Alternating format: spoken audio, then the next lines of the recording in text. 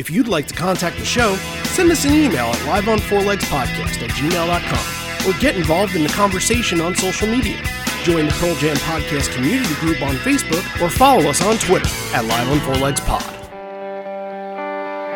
This is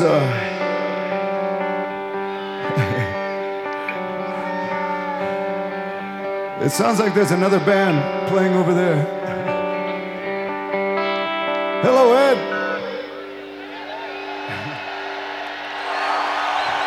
And away we go.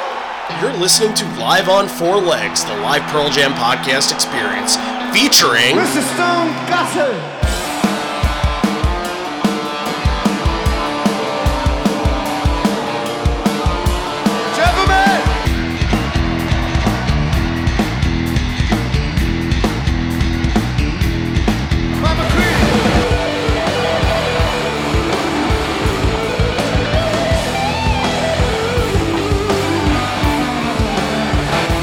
Fucking Cameron in the drum.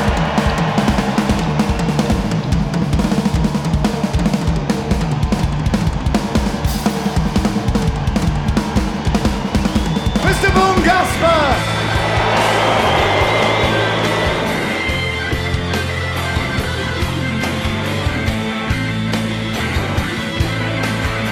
You can call me Al, you can call me Ed, you just fucking call me, why don't you?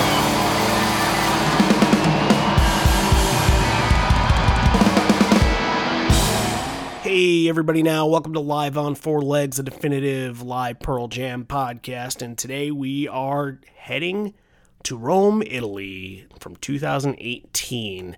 We did a 2018 show a couple weeks ago. We went to Brazil, and we've been taking some Patreon requests, and you guys have been, all of your Patreon requests have been awesome, but of course, we saw the Rome one and we were like, we have to hop on this one because we didn't do it when we did our Around the World series. It could have been fresh for that, but we saved it for now. And we're doing it kind of a couple of days after the anniversary of it, which I like to do that kind of thing.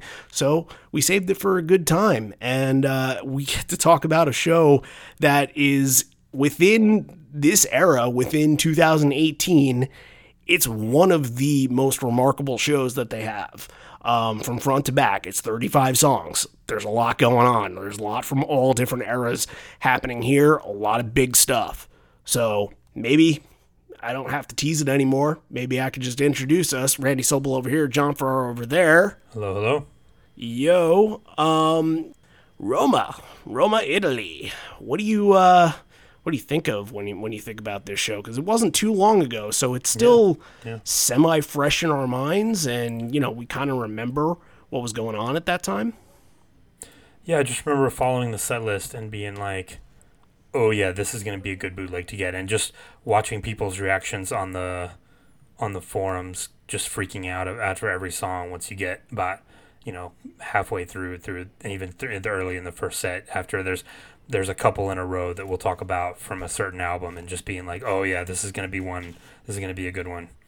And it just kept going and going, and people instantly were like, this is the one to get. This is going to be the great one. It's instant classic. Yeah, and sometimes you can kind of define a show and put two and two together when a show has a really, really historically good poster, and this is, I think, one of the best posters that they've had in the last 5 years. I mean, everybody knows the skeletons holding hands in the grave. Like, it's an incredible piece, and I think it's an EMEC one. And I remember from seeing that, there were a couple of weeks where you saw the posters on this tour and you're like, okay, yeah, that's all right, but it's not defining of a show. It's not going to be memorable. And then this one pops up. You're like, holy cow, they really worked really hard to get this one done. When they re-released the Rome video stream on Nugs, they re-released the poster, and I think it sold out in seconds. Oh, I'm sure.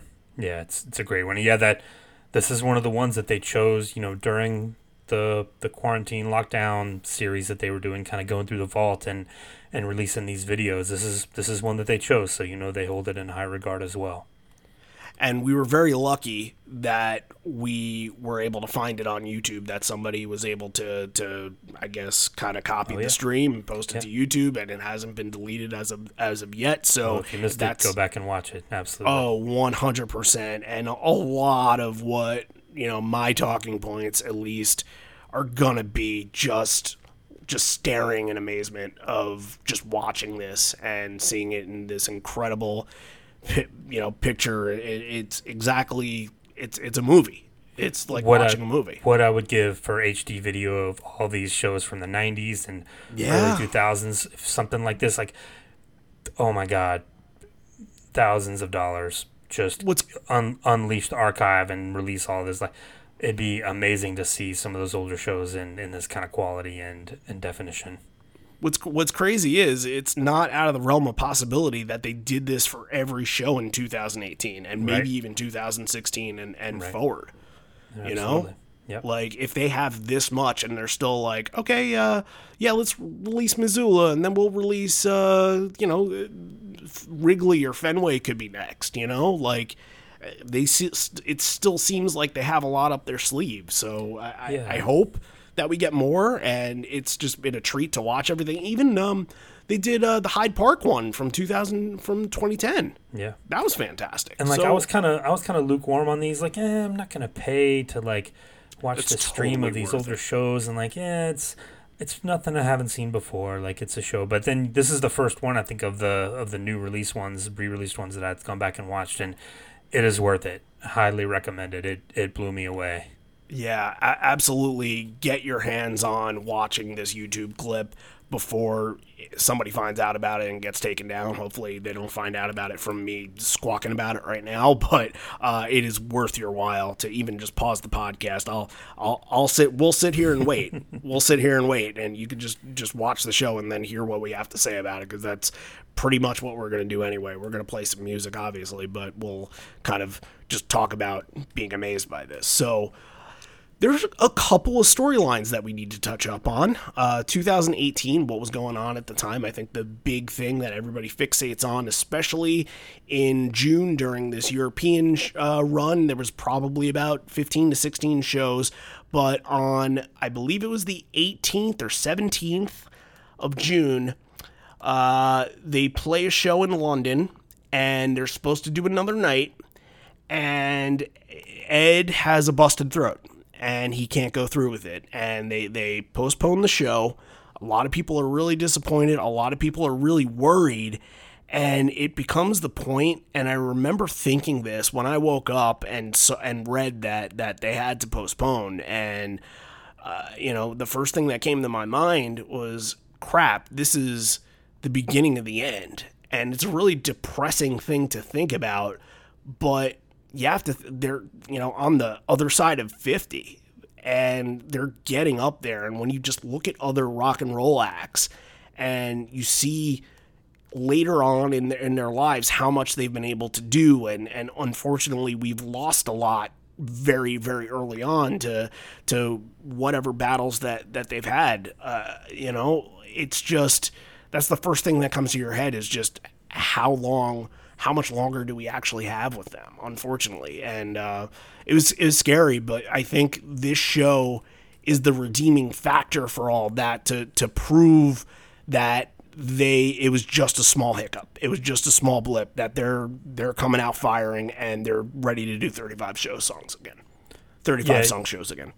Yeah, they wanted to come back strong after having to cancel that show. We talked about when we did that one, like they felt terrible about it. They hated having to do that. It's never something you want to do, but they had no choice. So yeah, they definitely, there was a little bit of let's get out there and prove what we can do and give these people the show that they deserve. Absolutely. And they come out, I think, a couple days after they had to postpone, and both shows that happened before this one are in Italy. One of them's in Milan. It's the iDays Festival. And I remember looking at that set list, and I'm like, oh no, 19 songs and no encore. Oh, that's not a good sign. And Mankind was played, so was Ed in rough shape? and like everything that can be going on. You're like, this isn't good. This isn't good. This isn't normal Pearl Jam. But it's a festival, and they probably only had an hour and a half, hour 45 minutes to play, unfortunately. So the next show is a little bit more normal. It's Padova, and I think they play a total of 27 songs at that show. So it's getting back into, but also you don't hear a lot of people talk about Padova as much as they talk about Roma. So, this is all leading into something big. And I think they even knew before the incident happened, before everything happened, I think they knew that Roma was going to be the show to beat in Europe, because you have to think the stadium that they're playing in, Stadio Olimpico, it's held the World Cup before, holds, 72,000 people? How many do you think it holds for concerts? Like 55, 60? They said 75. For concerts? Yeah. That's incredible. And, I mean, there was not one seat empty when you watch that. Every single head was there. So, yeah, it's a legend. Look, let's just put it this way. It's a legendary stadium in the same way that we did Maracana a couple weeks ago, in the same way that people see the Wrigley's and Fenway's and Madison Square Gardens of the world. For Europe, people see this as like a hot destination. And even like just looking in the concert archives of acts that have played there, it doesn't seem like a very popular venue for concerts. It's mostly a soccer arena, obviously. But when you look at some of the acts that played, U2 has done what seems like residencies there, because they had, I guess, a 30th anniversary of Achtung Baby and played a bunch of shows there. Bruce and Sting and Elton John and the Stones and Eagles and The Cure, those are all you're talking about the biggest bands in the world. Yeah. Right. So it just solidifies Pearl Jam's spot in all this. And sometimes you kind of think like, well, because they're kind of, everybody else that I just mentioned is kind of an elder statesman. Pearl Jam is kind of part of the left behind that maybe the original rock and roll people don't really consider Pearl Jam to be part of that group. But this is another thing that can, I guess, satisfy that they are part of this, that they are big enough to play a place like this and make magic. Yeah, one of the only, a lot of those bands you mentioned, started in the 70s or 80s and have kind of earned that spot. And yeah, Pearl Jam, you still consider them to be kind of the younger brothers to Bruce and U2 and Sting and, that sort of thing. But they're definitely getting that elder statesman, status. You play places like this, it's because you earned it. Absolutely. And, what's funny is, and I wonder if they're popular in Italy, but who's played there a lot? Muse. Yeah. Muse is really big in Europe, I think. Yeah, I think so too, and I can see them being popular in Italy as well. So sure. Yeah, it wasn't a long list, but just the few names that I mentioned there should perk your ears and be like, okay, well, when there are shows here, it's the place to be. So, like I mentioned before, this is a Patreon requested episode, and it was requested by our patron Craig Peterson, and this was probably requested somewhere around this time last year, and that's what happens sometimes. We have so much that we got to get to, and we from patron requests to stuff that we want to fulfill, that sometimes it's going to take a year, but when we do it, we try to go all out with it, and this one is one to go all out on. So I'm going to read his little story that he sent us, I guess, last year when he made the request. So, Rome, Italy, June 26th, 2018. The greatest summer. I saw Pearl Jam 5 times. Milan, Rome, both Seattle shows, and Missoula. All memorable experiences for so many reasons. Met my brother and his wife as we road trip through Italy with the 2 Pearl Jam shows as our anchors. Took a very crowded bus out to the show. Didn't know that many humans can pack into a bus. A lot of sweat. A lot of closeness. Torturous at times, but now with COVID, I long for those experiences. When we got to the venue, Stadio Olimpico, it was very confusing as where we were to go. No real lines to speak of, just masses of people with various advice on where we were supposed to go. Again, terrible at the time, but now just part of the concert going experience that I miss.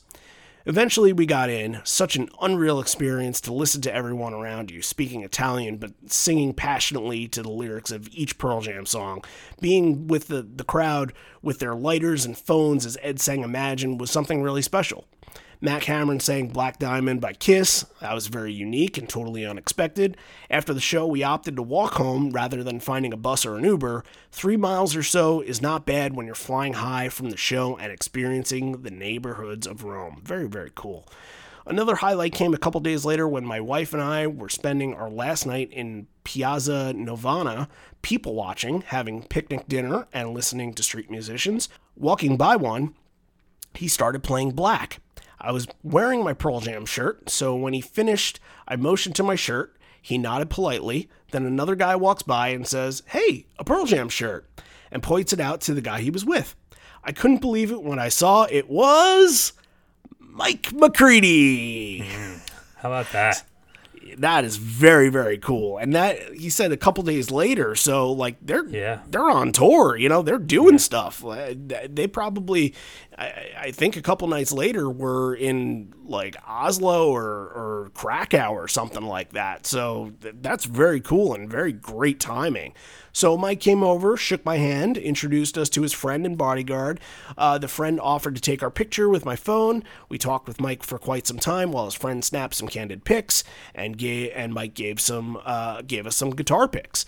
And Mike had his Polaroid camera with him, and he was a really nice guy who took the time to chat with us. Everybody that I've talked to that has met Mike says he's a wonderful human being that is interested to spend time and listen to the people. And I haven't like said anything or spent time with him, but I once was able to come close to his interaction with other fans, and just being able to see that he was having conversations very casually and kind of like an old friend, and he wasn't trying to come off as a big rock star or anything like that. He's not that kind of guy. None of them are really that kind of people, but he is a tremendous human being, and I'm glad that we get more stories like this. Yeah, that's fantastic. And for him to be, we've talked about it where he's kind of become like the most approachable one and just very down to earth, and like you said, like not kind of caught up in his own stardom or fame or whatever. Yeah, that's really great to hear that he just happened to be there. He got a sighting in the wild of someone in Pearl Jam, which is rare. And it just says too that they love the city. They have a big history there. He talks about in the show 22 years. With that 1996 show, MFC and all that. Ed tells a story. We'll get to that later, but yeah, I get the feeling that there's some European cities that they love, and you get the feeling that this is one where they were going to milk it for all it was worth. They were going to stay there as long as they could. Oh, and the thing we didn't even mention yet is that it's been 22 years. Yeah. My math, 22. It's been 22 years since they've been there. The last time that they were there was 1996. You mentioned MFC. MFC was written in that little time period where they were touring Europe during the No Code Tour. And that's, they've been back to Italy a lot, from Verona to Milan to a couple other places here and there. Obviously, all the Imaging and Cornice shows that happened, but they, strangely enough, not back to Rome. And I think it was more than worth the wait. So we won't wait any longer. Let's let the show begin. And of course, it's a big show. Everybody knows that if you're getting 70,000 plus people there, it's going to be massive. There's only one way to start a show that's this big, and it's with Release. I can't get over it. Already, the beginning is just chill-inducing. Just watching it and hearing the crowd hum along kind of with the drone of the guitars, and Ed already off the gate, passionate as passionate he can be. The whole thing is just a massive atmosphere and an absolute joy to watch.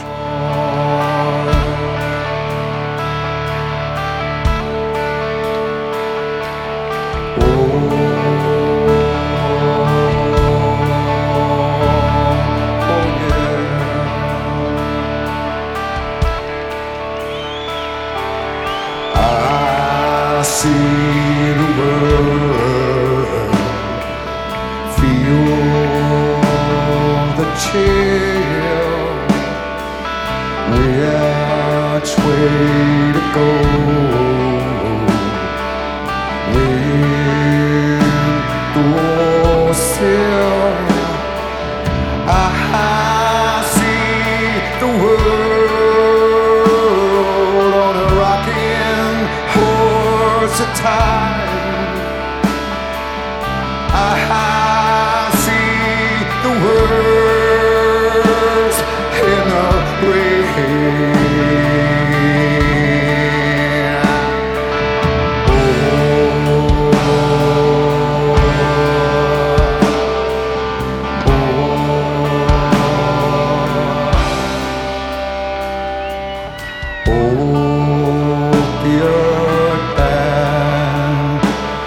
Can you see me now? I am myself like you somehow. I'll ride the wave where it takes me.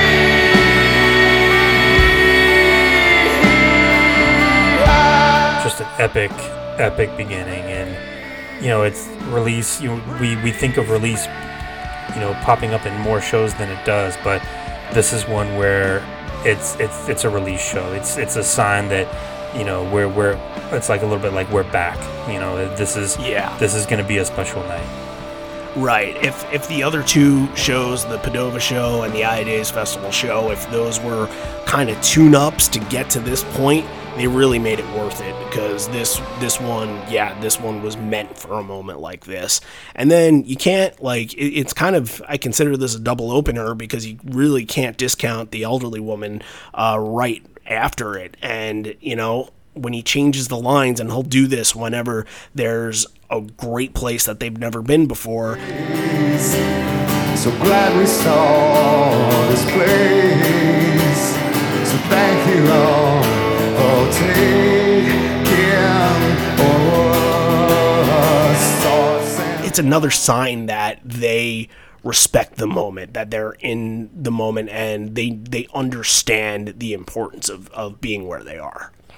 Yeah, and again, very crowd friendly early on. So they obviously, you look out, you come out, and you see the stadium, you see how many people are going to be there. It's like, we got to get this crowd going early. So Release, small town, you're not getting an Of the Girl into Oceans or anything. It's right. You're getting the big crowd favorites early, so they get everyone going right from the beginning. Yeah, this is fantastic. My God, it's been so long.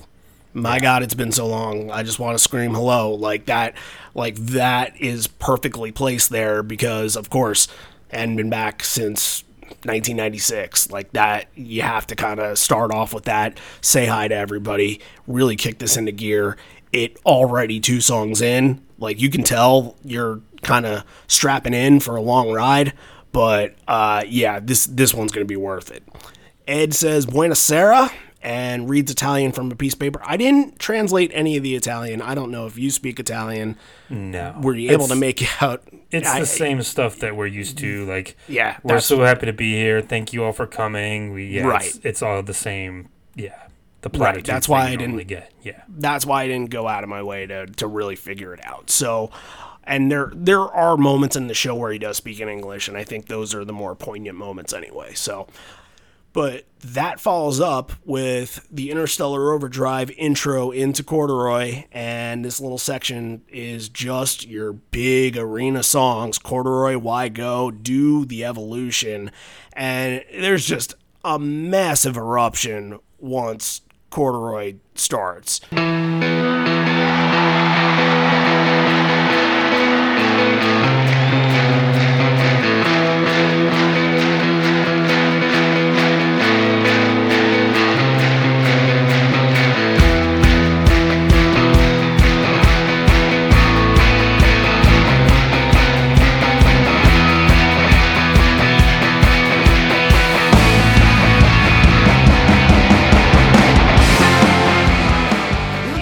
just know that even that pause that kind of happens in between the intro and Corduroy, the crowd like has this kind of like anticipation, like, all right, when's he doing it? When's it happening? And when it does, that's when they just erupt and they go nuts during this. And they're on point with the bridge chorus that, you know, has that jam that extends. And this is like a 10-minute version of Corduroy or something.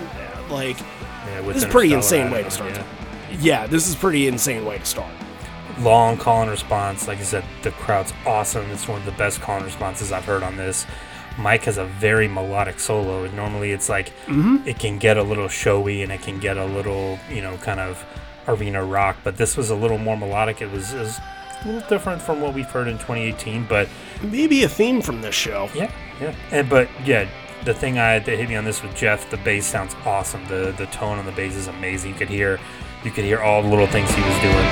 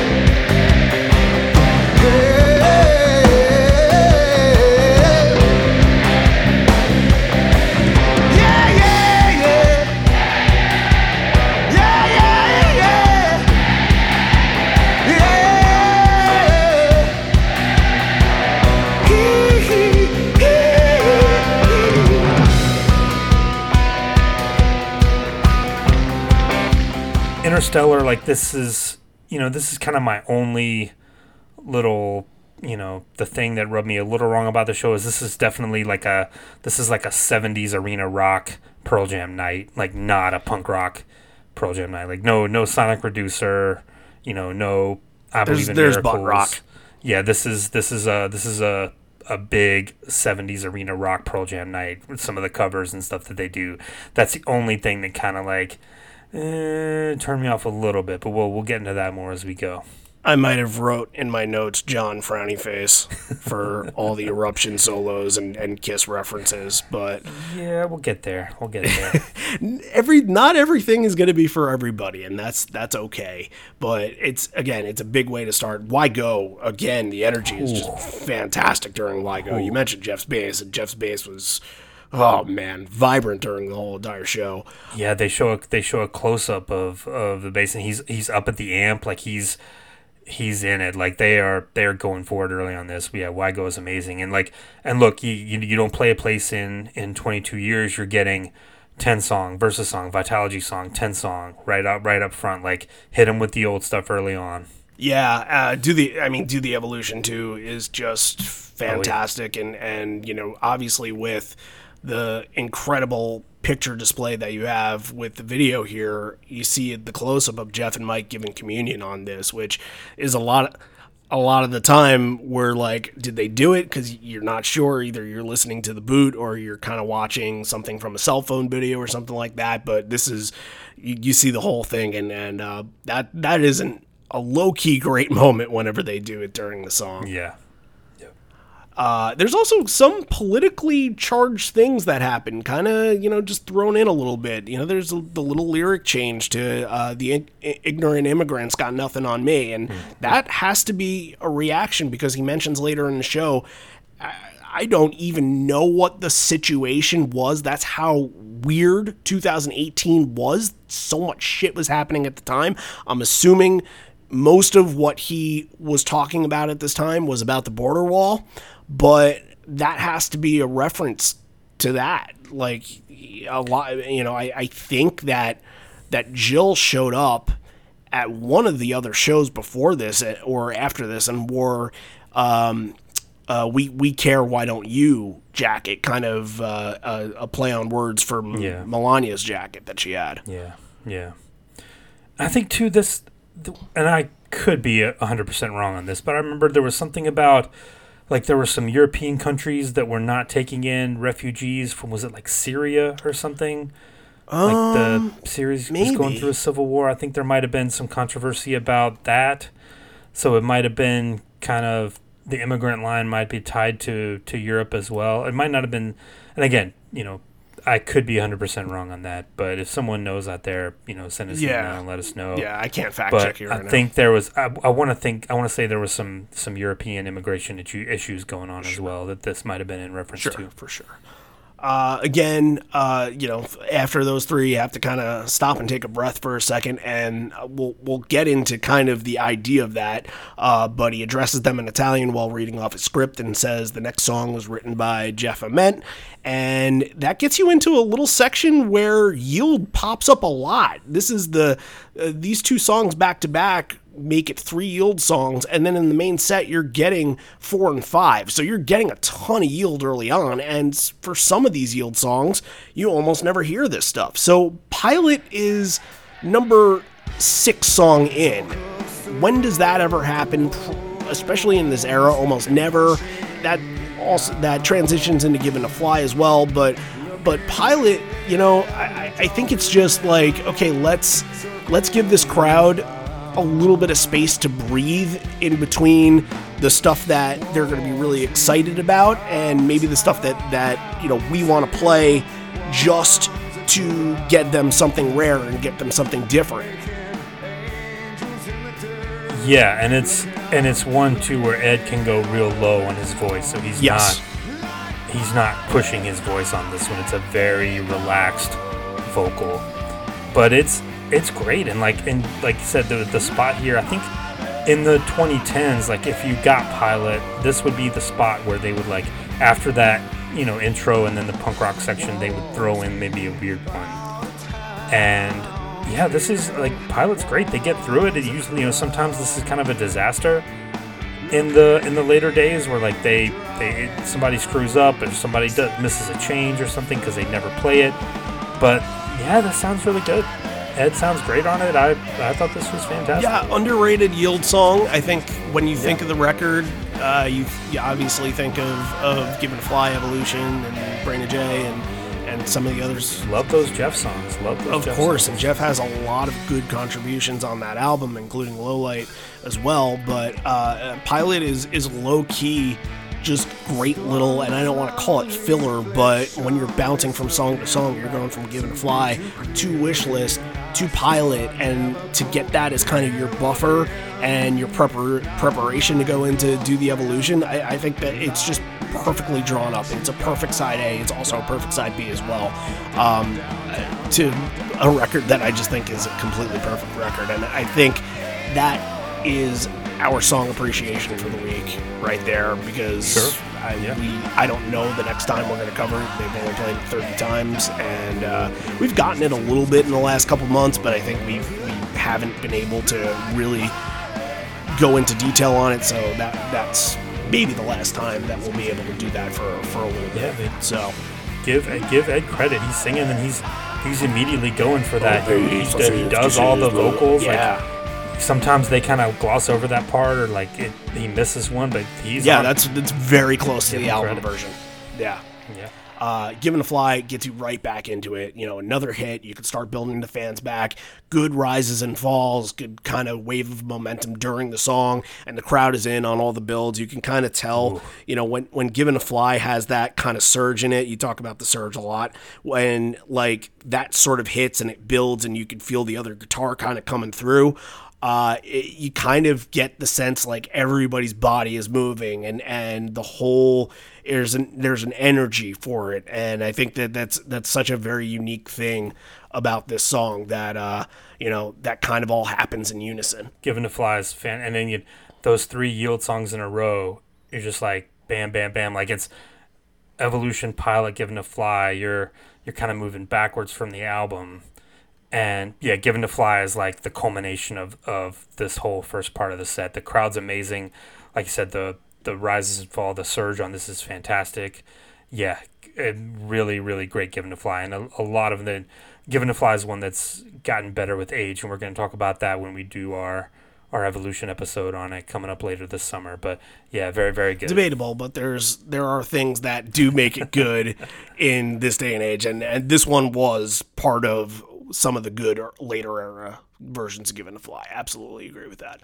Ed wants to see the massive crowd, which obviously you get on video, and yes, it is exactly that. It is massive. So, of course, a massive crowd is going to get a massive song. This is the Even Flow section here, and you could just tell that the band is just having fun playing a song like this in front of them, because the crowd reacting to them, and that's the big thing about playing big shows like this and seeing big crowds. You don't want to come out and play Lost Dogs or play stuff from Binaural as much as we or you guys listening would want that stuff, and want to cross something off of your checklist. Like, you got to hit the stuff that's going to energize everybody, and no matter what you say about Even Flow, no matter how many times you see it, it's always going to get that big response from that big audience. Especially, come on, they haven't gotten it in 22 years. Even Flow is special here. Yeah, this was just like we talked about with Release. This was always going to be an Even Flow show. You're not going to get Nothing As It Seems or anything like that here. This was always getting the crowd amazing. Just sounds so good. And we got to talk about the solo, the Mike solo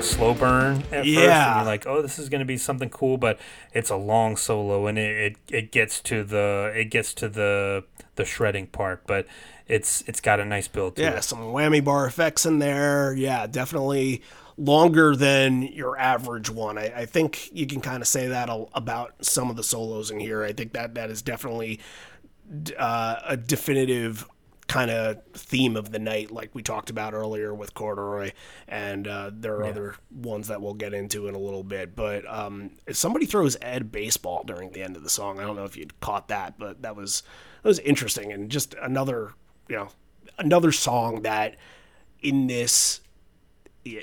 the way that they shot this just looks incredible. Like, you want to see the big songs. I didn't catch it, but he caught the baseball, so that's what. Okay, I guess see what you did there. Ed gives the nod to Mike, says that we're a much better group than we were 22 years ago, and I have proof because we didn't have Matt fucking Cameron there on the kit. And then guess what he does? I can't believe he did this. This was. Yeah, I stood up and took notice. Like, wait, did he just do what I think he did? He sure did. We love Matt Cameron, oh yes we do. We love Matt Cameron, oh yes we do. We love Matt Cameron, oh yes we do. Matt Cameron, we love you. That is Jack's song, my friend. Flashback to 1995. We love Jack Irons, we do. Jack Irons, we love. The same treatment for Matt. He gets the Bye Bye Birdie song. Yeah. And it's great. I like when that pops up. I think that it is definitively Jack's, but cool that Matt got the treatment too. Yeah, it's about time. He's been in the band for 20 years. I think he's gotten a couple bones thrown at him. He gets as much credit as anybody. I think I've said this so many times. They are so appreciative of what he does back there and what he brings to the team. Like, he's good at everything. He can do anything. He can do anything. Yeah, they do. and you know it's genuine when Ed looks back there and he's like, whoa, like another version of Beam and Float that sounds like that. Like, come on, guys, like that. We keep this up, and we're like. It's fantastic. So, but we get a Boom introduction here too. It's his first time in Rome. Obviously, he was not in the band 22 years ago, so he hasn't been able to experience this, but he was a pretty big part of that Imogen and Cornice DVD that was out. So, I think him and Ed were going through some of the cathedrals, and he went and played some of the organs in the cathedrals, and that was a very, very cool moment in that documentary. But weird here. Wasted Reprise is the intro to Wishlist. Huh. What'd you think? Yeah. It was a little it was a little out of place at first. On paper you're like, I don't know if that works, but Wishlist it kind of fits. It's got that kind of mid-tempo, like it's a song that had Boom been in the band, he probably would have been featured on. So it kind of works, I thought. Yeah, you just don't usually see it this early in the set, and you don't see it anywhere close to Wishlist. It's usually, obviously Life Wasted, but if it's not Life Wasted, for the most part, it's Better Man. We have heard... Yeah, and usually it's, like you said, it's opening a second encore, and he'll talk over it, they'll make a big thing, or he'll use that as an opportunity to kind of go off and on a rant or thanking people, but this is just kind of a straight version. Wishlist is good. There's a lot of, Jeff's bass is kind of illuminated on the stage. I thought that was kind of cool. It's kind of neon color. It's kind of like a neon orange color. And I noticed that during Wishlist and Lightning Bolt here. But Lightning Bolt was kind of a good mid-show showstopper. I feel like there's a lot of crowd participation, like clapping, and another song that just makes the big moments feel bigger. You want to play it in front of all the big people. You want to, this is really Lightning Bolt's a hit at this point in front of Pearl Jam fans, that people that know that, and especially in that environment now, you can play a song like that, and it can, even though it's a new one, it has a different identity than it did in the early 2013 tour. Yeah, I think it says a lot, too, that it started to separate from Mind Your Manners a little bit. Because how many shows have we done where it's like, here's the Mind Your Manners Lightning Bolt combo. Yeah. Here it is again.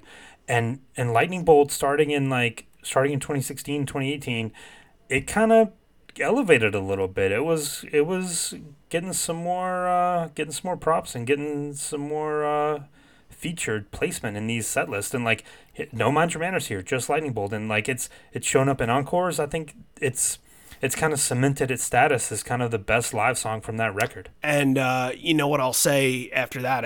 I think I'll say get used to that, because I think that's going to happen moving forward. They're going to want to play a lot of new songs. And one of the things I did want to mention is, what do you think the Lightning Bolt from Gigaton is going to be? I think that there's one that's a standout. I think it's going to be Quick Escape, but it could be a handful of those, I think. I'm going to say, you know what? I'm going to say Retrograde. Really? I think that's going to be really good live. I think it's going to be... You think it's going to kind of have like a crowd participation kind of moment? Like, I think it could be one of those that kind of finds a... I know, because a lot of people you talk to, like, it's not their favorite early on, but I think when you hear it live, it could be one that kind of gets elevated in status after being played live. Yeah, I think there's room there that it could become a big crowd favorite. Sounds like you're saying Retrograde might be the Unthought Known, because that was same idea. Lightning Bolt is the Unthought Known of Lightning Bolt. Right. Yeah, very similar Even idea. though I think they tried to make Swallowed Whole the Unthought Known of Lightning Bolt, but that's a whole nother conversation. So, all right, that very cool stuff. And we move forward.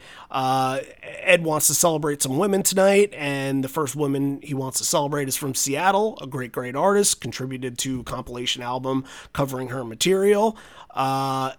And Mike is a very good friend with her, and through the last couple of years, you've seen the connection grow between Brandi Carlile and Pearl Jam, and it's been great to see those connections, because, you know, for somebody like my wife, she liked Brandi Carlile before getting into Pearl Jam, so that kind of connected us when I heard this cover of Again Today.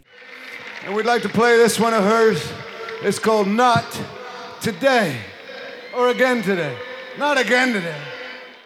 Yeah, it would have hit a little harder if Ed had actually remembered the name of the song. Right, but, you know, Ed's got a dad, Ed, so. But I didn't really kind of know that, and I think any time that you get Pearl Jam's seal of approval on something, at least in my brain, I'm like, okay, I'm willing to give it a try. And henceforth, I started listening to Brandi Carlile more, and I really like her stuff. And I don't think it would be something that I would listen to regardless. If Pearl Jam didn't have a relationship with her, I probably would ignore it, because it feels like part of a genre of music I don't pay attention to.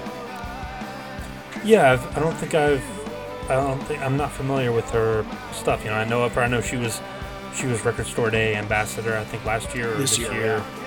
Yeah, and well, maybe it was last year. Yeah, I've never gone and done the Brandi Carlile,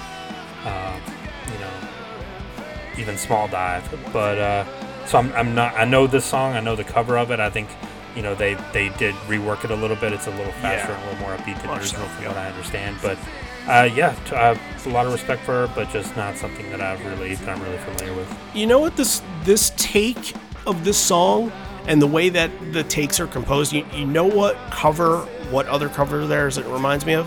It reminds me of Better Things, when they did Better Things. Just you can see that. I love that kind one. of the progression of it. Yeah, that never got a lot of play live. It got played like two or three times. Maybe. Very, very, very small amount. So, hey, it's good, if you're out there and want to request one of those shows, then oh, please do. Yeah, I'd love to talk about that. Yeah, there's a really, really even better than Pearl Jam's cover. I say that obviously in the position that I am, but Bouncing Souls cover of Better Things is unbelievably good. Like, if we're gonna talk Kinks covers, you gotta get the Green Day Tired of Waiting for You. That's still the best one. There we go off on the tangent. But like you mentioned, the song is not exactly what their style is, but they kind of are able to mold it and make it Pearl Jam. And Ed, yeah, it's great. It sounds really good. We'll be talking about this one way later on in the year, because I believe the Seattle show at Safeco, the Night One show, she joins up and sings with them. And I remember hearing this when watching it on a live stream and saying she is running circles around Eddie Vedder. So buckle up for that one. I'm sure it'll happen at the end of the year when we keep going on with our hometown series. Ed says it sounds like there's another band playing over there due to the echo, and many years ago, a few friends of mine, here's a good story. The story, probably the one that you attach Rome and Pearl Jam to. We mentioned it before.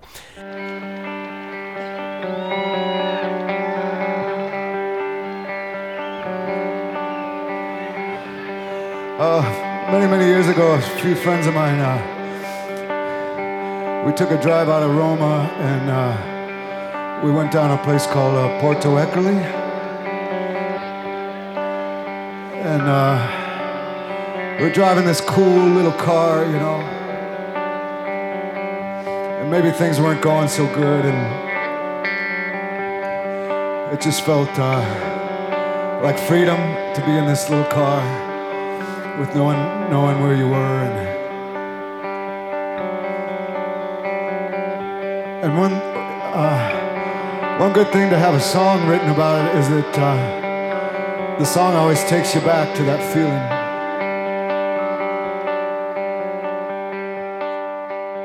Great to have the untitled intro into MFC, and I mean, like, that's got to be outside of, you know, Even Flow Alive and Release. Like, this has to be the biggest layup to be played on this night, right? Absolutely.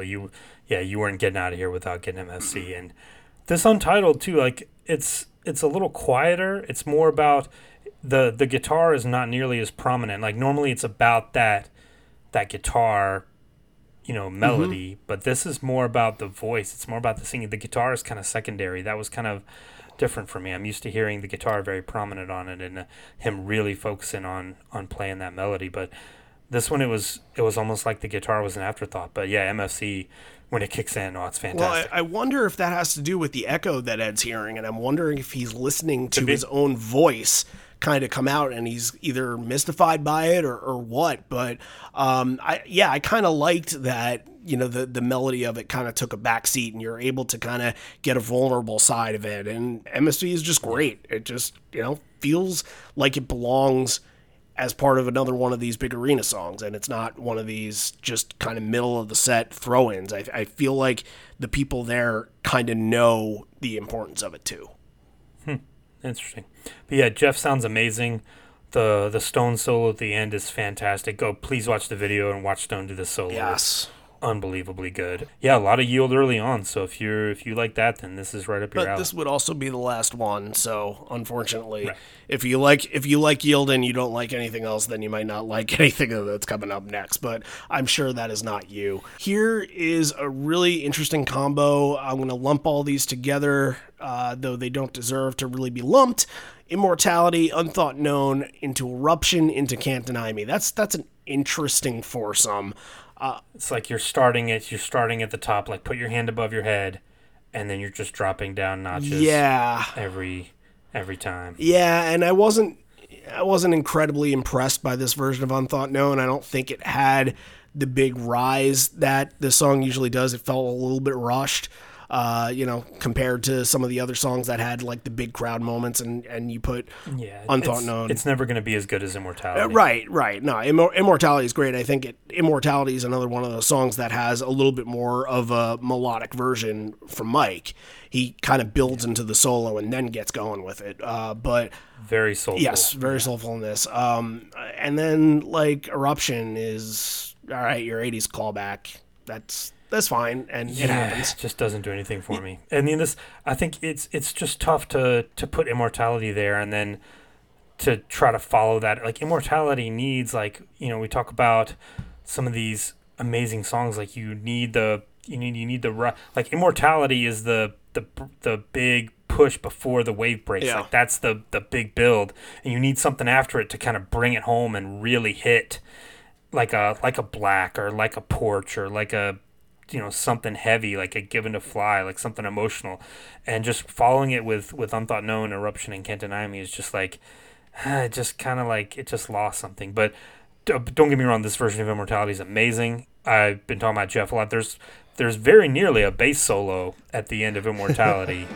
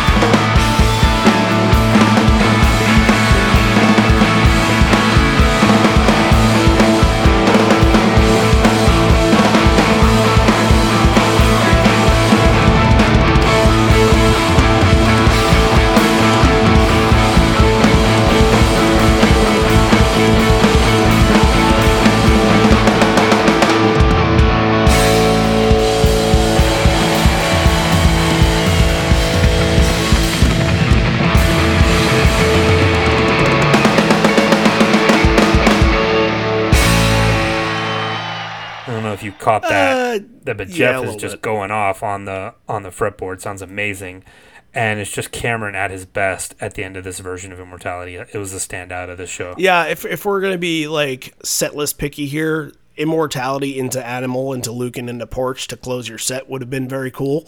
I think better. Yeah, I think that would have worked. Obviously, Animal doesn't have the same touch as a Given a Fly or a Black, but it still, it takes you there. But like, I don't know. Can't Deny Me to kind of wrap this up is just say what you want.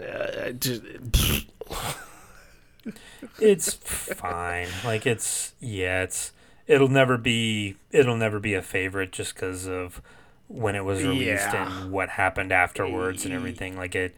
And like it. Everybody knows the story from the forthcoming album, and then didn't end up on the album, so that's we a good know thing. How they feel about it. That's a good thing. Yeah, I think we probably, if we haven't seen the last of it, we've seen almost the last of it. Right. Maybe it comes up in one moment where there's a political thing in another country or something like that. But yeah, I don't foresee a cowbell attached to a folding chair being used too much often, and the cash register. Better live than on the record. I'll give them credit. They play it better live than on the recorded version. The crowd claps along, and that was a pretty cool part. But it's there. While it's hard because there are so many things that overshadow it that it's easy to just be like, ugh, like that one was the one stinker in all this. But this is not a show where we need to talk about stinkers. So Stone is it's a sign of the time. 2018, right. You're getting it. For the most part, yeah. But look, we're moving on to Stone here because Ed introduces Stone to the crowd, and he's gonna sing it. So look at that, Roma. You got Mankind, and crazily enough, Mankind was actually played 3 times in 2018. Wouldn't you believe that? Cool. Wish I had seen one. Yeah. One of my white whales. The iDays show that happened after that was the first one back from London. They played that because I think Ed needed a little bit of a break, and then I believe when they did the makeup for London, I think they played it as kind of like a nod to I couldn't sing then or something like that. Mm-hmm. So I think this is kind of a way for 35 songs in a set where it can kind of give Ed a little bit of a break, give Stone a moment to shine, and we've heard a lot of post-1996 renditions of this that are just kind of like less than stellar, don't feel like they belong on the stage, they just kind of like falter, the band doesn't really no pieces of it or kind of misses a bridge or something like that. But this feels like it deserves to be on the stage. I'm enjoying this version of Mankind. It was great. Mike does a great solo. Like sometimes Mike like fucks up the solo so bad that like he can't even finish it. But this was fantastic. Like a really good Mike solo. And Stone's not even using a pick when he's playing. You're sitting there, he's just, shaking his hand over the strings. It was unbelievable. Stone, use a pick, man.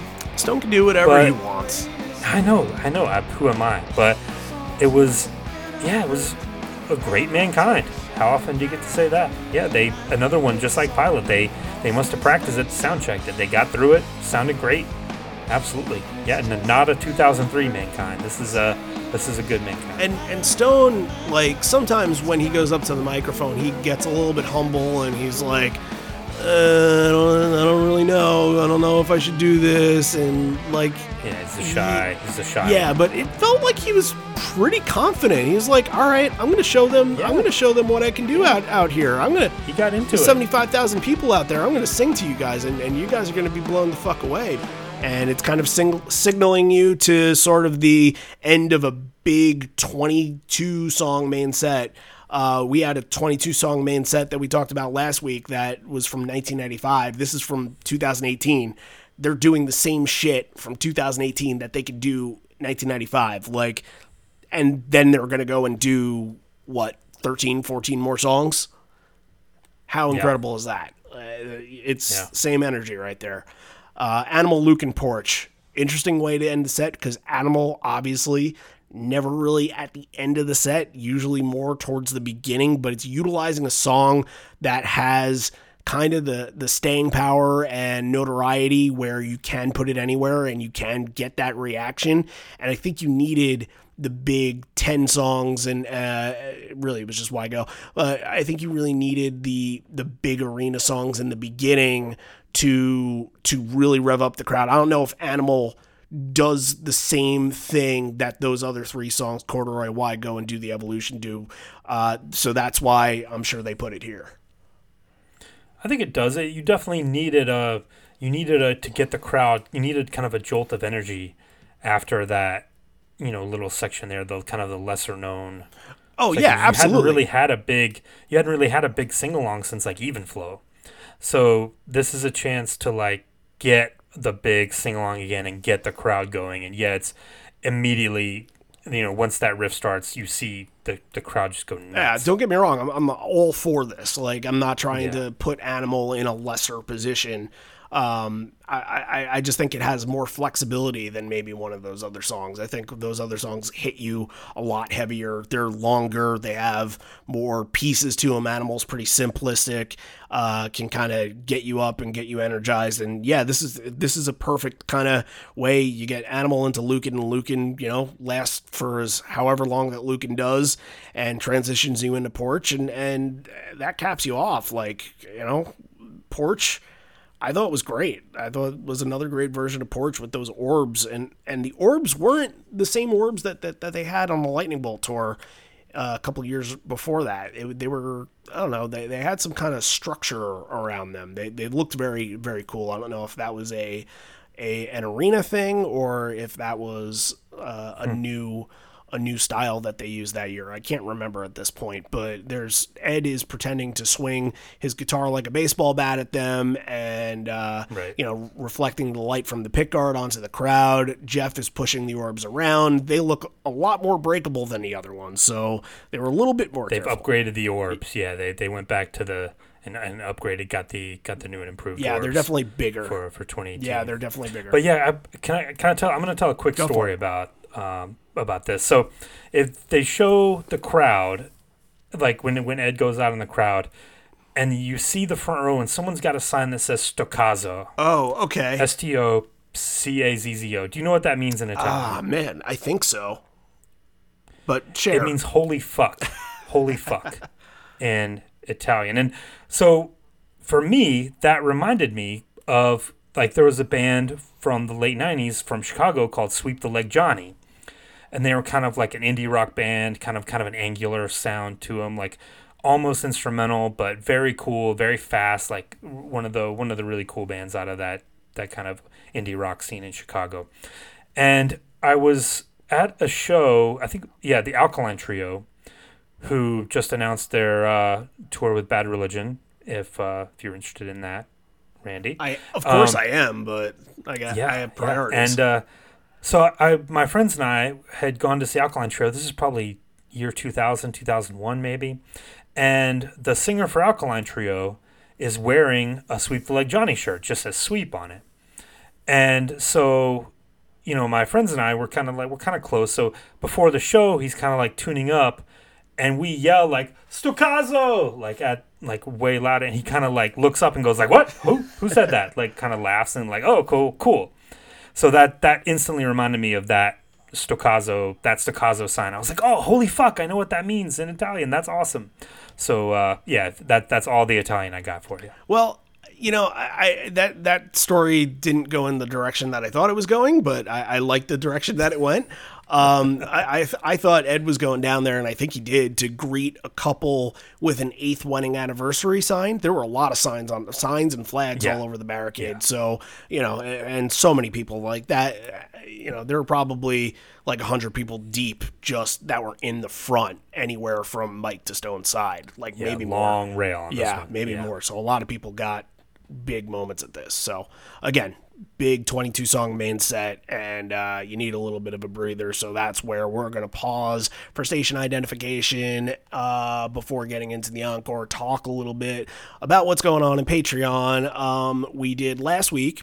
We released the Red Rocks Night 1. If you listened to the Night 2 episode and didn't listen to the Night 1 episode, that means you didn't get the beginning of it. You didn't get the full chronology of the whole story. So if you want the whole story, we put the first one on Patreon, and you might be saying right now, "Oh, why didn't you put both of them on the regular?" Because, well, when we have a lot of patrons to begin with, we want to make those people happy. And we want to make everybody happy. So that's why we kind of want everybody to sort of join in and be part of this community. We understand if you are fine with just sticking with the regular episodes, of course, but yeah, absolutely. That's fantastic. Thanks to those right, people. But also, we're going to do more things and extra things for those people that want to want to help the show out and kind of help us grow, because hey, look, shows are coming and we want to do big things at these shows. So donations help. This is not a podcast that makes any money. We don't sell any advertising. We don't do any of that stuff, where it's all out of pocket. Anything that we need to pay for comes from donation and, goes back to you guys. We want to give everything back that you guys have given to us. And thankfully, we've been able to hit a lot of people that are interested in this content. And, from the Red Rocks Night 1 that we posted on there, and the Bridge School that we posted a couple days ago, that's the final Bridge School episode. We're done with those guys. Like, those episodes, the whole thing, there's a box set now. You can go and listen to the whole box set. So yeah, there's just so much over there from the Evolution episode. Like, when we mention all this stuff, we don't mention it to like rub our nose and say like, give us your donation or anything. We mention it because we're freaking proud of all this stuff. We're proud that we've come up with really, really good content, and we're able to continue doing more outside of what we're doing on the regular platform. So look, John will tell you about what's going on the tiers. If you're interested in that, like, definitely climb aboard. $1 a month. That's it. That's all we're asking for. If you don't like it, bounce out. That's totally fine. I just want anybody that loves the show, that's interested in the show, to get as much out of it as humanly possible. Yeah, it's one of those things where, like, if you're a Pearl Jam junkie, right? Oh, and we have your fix. You want more content. Like, we do the Devo episodes over there where we get super nerdy and like just talk about fun stuff, and we do the Evolution episodes where we dig into a song and talk about the song's live history and everything that's gone around that. And we've been doing some 1991 shows over there. We've had it's just like you said, the more patrons we have, the more content we want to do for those people. So if you hear us talk about that stuff and you're curious, like, I wonder if that stuff's any good, throw in $1 for a month. that gives you access to all the extra bonus audio content on there. You can go back from the beginning, listen to everything, and all that's there for you for $1 a month. Those are our bonus legs. For $5 a month, that's the Gigaleg tier. You'll actually get to pick a show. Like if you wanted to pick the one of those shows where they played better things, that would be great. Or any of the many other ones that we've been dying to do over the last long time. Yes. And yeah, like if there's one that you went to that you want to talk about, you think is underappreciated, if there's a classic one that we've never done that you'd really like to hear us talk about, yeah, that's all there for you. You can request a song like Craig did for this episode. It might take a while, but we will get to it. We promise. And if you want to go even more than that to support the show, there's the Horizon Leg tier for $10 a month. Those are the people that are supporting us on the Concertpedia project that we're going to be unveiling later this summer. And you'll get like your own profile episode where you'll come on with us. We'll talk to you about your live history of Pearl Jam. You'll pick a song that kind of defines your fandom. We'll play it on the episode, and you'll get like an executive producer credit on the website and more stuff to be announced. So those are the tiers. If we thank all of our patrons, whether you're $1, $10, something in between. Absolutely fantastic. Like you said, we're up over 100, which is amazing. And we just thank the people for continuing to donate month after month. It means a lot. So thank all of you. And like I said, the events that are coming up, especially See Here Now, we're going to have a lot of things going on. I don't want to announce them just yet. I know the Shore Stock event is going to be incredible. You guys should definitely check that out. If you're not following the Touring Fan Live on Facebook and Instagram, find out. You can follow them, and you will get all the information, what's going on. I'll be involved. Anthony over there is doing a great job of just getting this benefit together. And I believe, while I was going to address this later in the show, but while I'm absent for the next couple weeks, I believe Anthony will be joining you. So you guys will be able to talk about it a little bit. Yeah, we're going to have some guest co-hosts from some of the other Pearl Jam podcasts. So yeah, looking forward to that. You're going to get a little bit of a break, but the thing is too, like we're halfway through this year now, you guys. That's insane.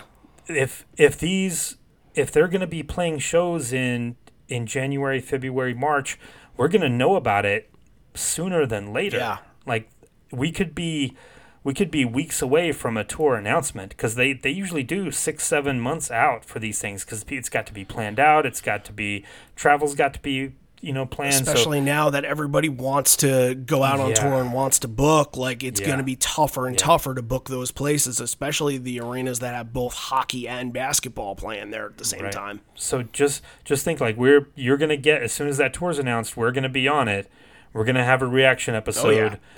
We're going to be going big when this tour comes back. So that's one thing that those Patreon donations are going to be going to, is we're gonna try to go as big as we can when this tour comes back. So that's something to look forward to later this year, hopefully. Absolutely, yeah, I can't wait for that. I think that's gonna, watching just that day when the dates are announced is going to be a really special day. Watching this show, and it was a point that I was going to make later during a live or something like that. But watching this show, I haven't gotten a lot of like, boy, I miss concerts during this, because I've just been so concerned about what's been going on in the world. And I just want the world to heal before anything else happens. Like, I feel like that's kind of, and we're back to, getting those kind of things. And I feel less bad. You can go to baseball games. John, you went to a soccer game. I went to a Mets game.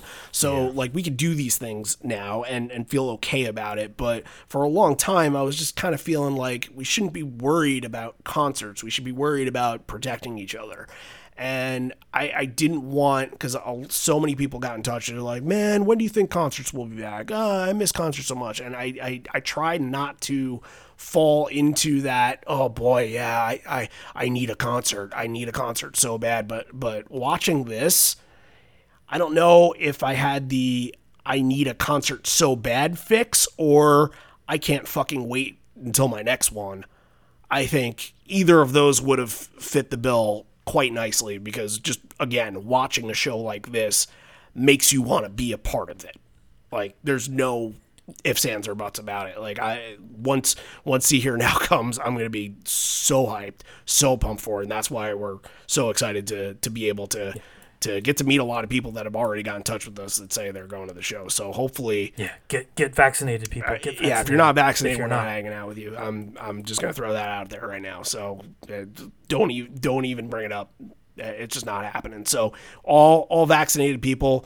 And I'm hoping that somehow at See You Here Now we'll be able to get a massive group of people all in the same area, because you just never know with festivals. There could be non-Pearl Jam fans not singing in certain places, so I want to make sure the biggest passionate group is all within each other. We can sing with each other. So keep that in mind if you're going to the show. Hopefully we get to see you all there. And unfortunately we won't be at Ohana, but maybe we can set something up with some people that are. But more on that at a different time. I think we need to go back into the rock now. Thanks to Crowd for making them look good up there. And not sure if ukulele has ever been played in Stadio Olimpico before, but they're going to try tonight. Sleeping by Myself, okay, like, no, it's not a favorite of this show, but it's here, and the only thing is just placement and the way that they did these three songs. I don't know, like, if Ed is going to do a solo song or just him and Boom, I don't really like when the rest of the band leaves the stage and, then comes back. Like, I'd rather... Ed just come out and then the band kind of gradually come back. I don't know. Yeah, that's how I feel about that. It's weird to me. Like, why would you do that? It just depends show to show. It's just different however they plan it out. Yeah, just maybe to get a break. Like maybe Matt had to take a shit or something. You never know. Yeah. No idea, but it was on the set list like this, so I guess they were planning their shits, I suppose. But Ed actually mentions in between songs, he mentioned that he learned something incredible while we were in Padova. And, on June 25th, that would have been yesterday, but 340 years ago, yesterday, the very first woman in the world to ever graduate university was down in Padua 340 years ago. So, can I have a drink to that? Elena. Cheers, salute, Elena, for starting something.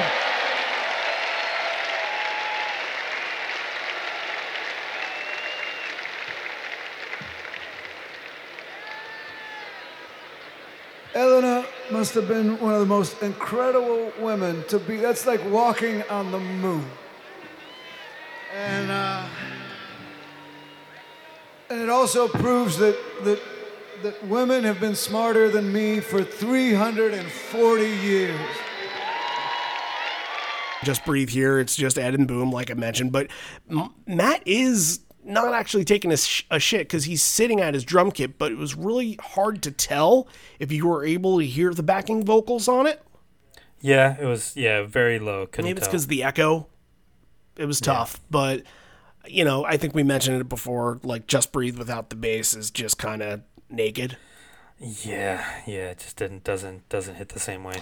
But you know what? Like, the finish to this 3-song section is probably the special moment from this, and I hope that Imagine isn't really part of your like 70s butt rock kind of thing you were talking about. I know Imagine's Imagine. It is a little bit. Yeah, it is a little bit. It's kind of tried. I get that. It's so cliched. Yeah, it's kind of hack. But yeah, but yeah, I mean, you have a crowd like this. Yeah, it's the Fireflies, the full band's out. It's a sing along. Yeah, is it my favorite cover that they do? No, but I get it. It's good. It's very good. And I am in the same boat as you. I would rather, if they were going to do another Beatles song, of course, I'd rather, like, I've Got a Feeling or pretty much Hide Your Love Away, pretty much anything else but Imagine. Yeah, and Ed kind of mentions it looks beautiful to see the entire place lit up like this. It's sort of a dedication to everything going on at the time. Like, it's a song that bonds people, brings everybody together, the peace and love aspect from it. And, we mentioned the stuff that was going on with Syria and the border wall side. That's on their mind, Yes, absolutely. And look, after Daughter, you get a WMA tag during Daughter, so that's another thing politically that kind of goes into what is happening at this time. And I really didn't mean to undercut Daughter here, because this is a really, really good version of Daughter. I really love this from an era that usually doesn't do it for me. I thought that, again, maybe it was after all the stuff that happened, the couple songs before this, and this kind of just was your first one to really kind of perk out at you and get to see the crowd again and get them to react again. Like, I thought that was a brilliant performance, and the tag was excellent on this. Was there a little bit of Hey Joe, like a line or two from Hey Joe before they start WMA? There was more than that.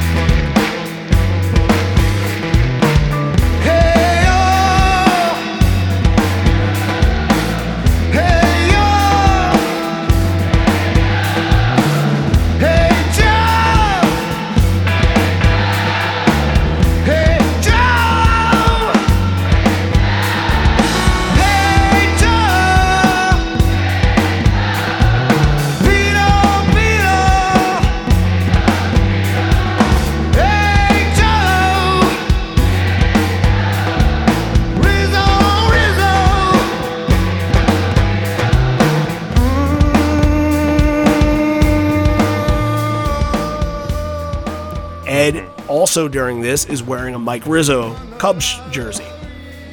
All those names that I just mentioned, Joe Madden, Theo Epstein, Mike Rizzo, all Cubs. So, yeah, the call and response very good, and it's just kind of cool to hear Daughter in an encore. We're used to hearing it so much in the main set that it's nice to get it kind of featured in the middle of this encore. Yeah, absolutely. And one of the things at the end, I really like the end of this tag after WMA finishes up.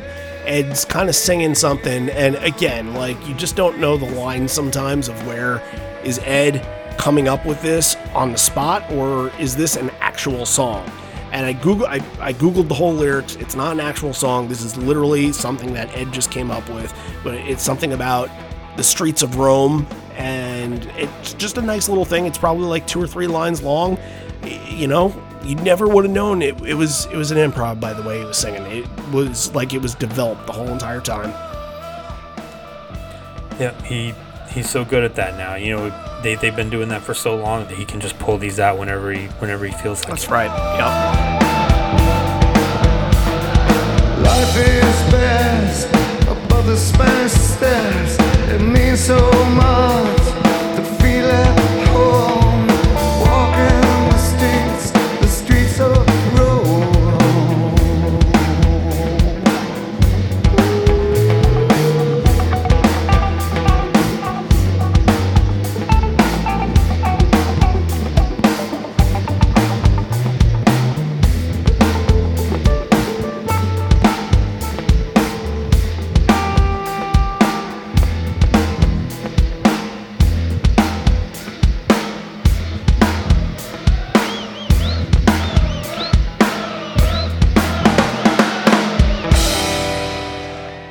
State of Love and Trust following up, like another energy, getting the crowd into it. Ed's at the top of the stage doing hey-oh, hey-oh, hey-oh with the crowd, like awesome.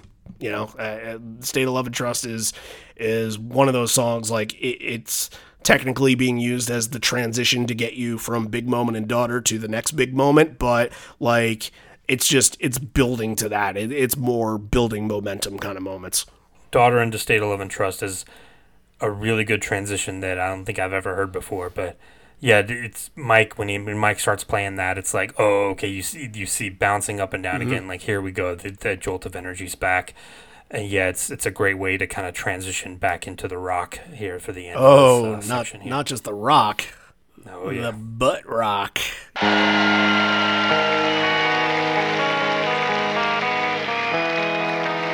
And a little bit of Mike McCready.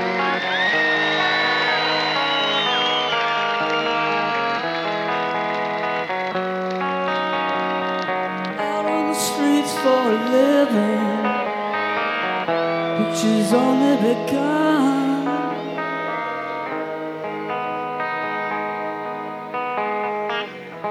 Got you under their thumb.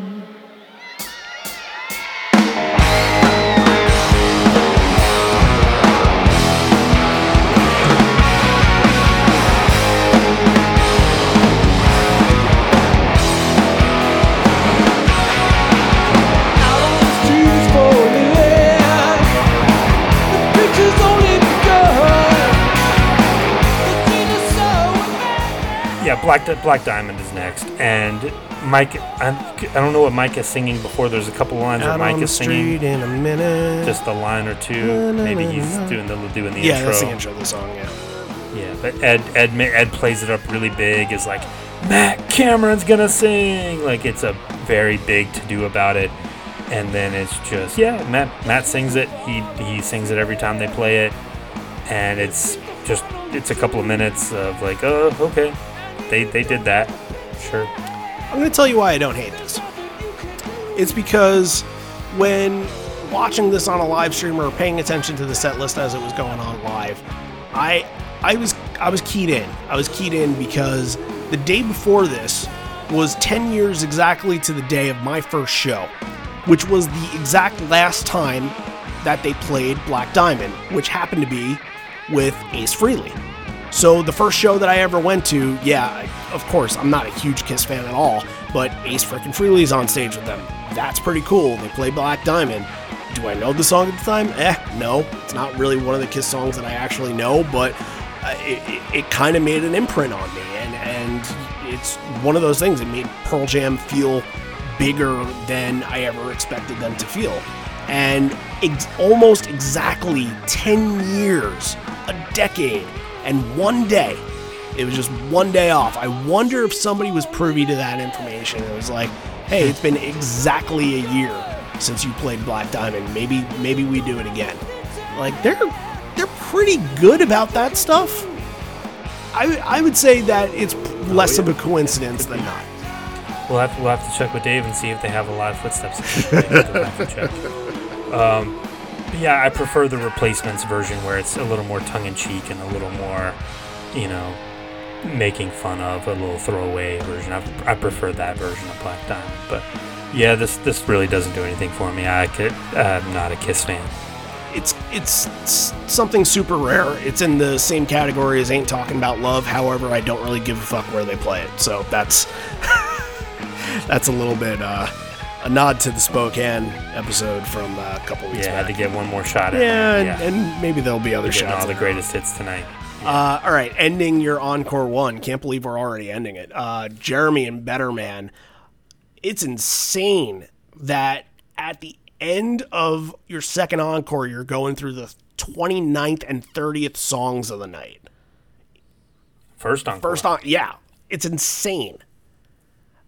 I don't know of a lot of shows where you can say this about. I think the Seattle Night 2 show was like this, but even before that, some of the Wrigley and Fenway, I don't know if you could say that about those shows. Maybe. Yeah, you could probably count them on one hand. Right. But look, these are songs you want good crowd reactions on, and you get them. You get exactly that. Oh, yeah. to be honest with you, like Jeremy's great and Jeremy's Jeremy, but like Better Man is the one that stands out to me. And maybe it's because we've had a couple of Better Mans here and there that have been just, all right, well, we're going through the motion on it. But being able to watch, again, going back to the quality of this video here and being able to watch this version of Better Man and being able to kind of see the crowd react to this and kind of them getting the cues from Ed to sing and going back and forth with them. Like there's something very, very cool in the tag too that's worth mentioning in a sec. But seeing that interaction made this all the more special. Yeah, very, very good. And like I said, that we cannot, underestimate how good this video is. Like, please go watch this. And yeah, you mentioned the tag. We get a little bit of punk rock, a little bit, just a little bit, little Ramones there, which is very cool. I wish we gotten more before they go into Save It for Later. But yeah, really good. I mean, Better Man's Jeremy and Better Man to end this encore is fantastic. If you're in this crowd, you are floating on a cloud at this point. Yeah, and speaking of the crowd, this is the point I wanted to bring up during the Save It for Later part of the tag. Ed is doing the build-up in the Don't Run Away, and he's mixing it in, and the crowd isn't responding back. Just don't, please, just don't, please don't run away. Please don't run away.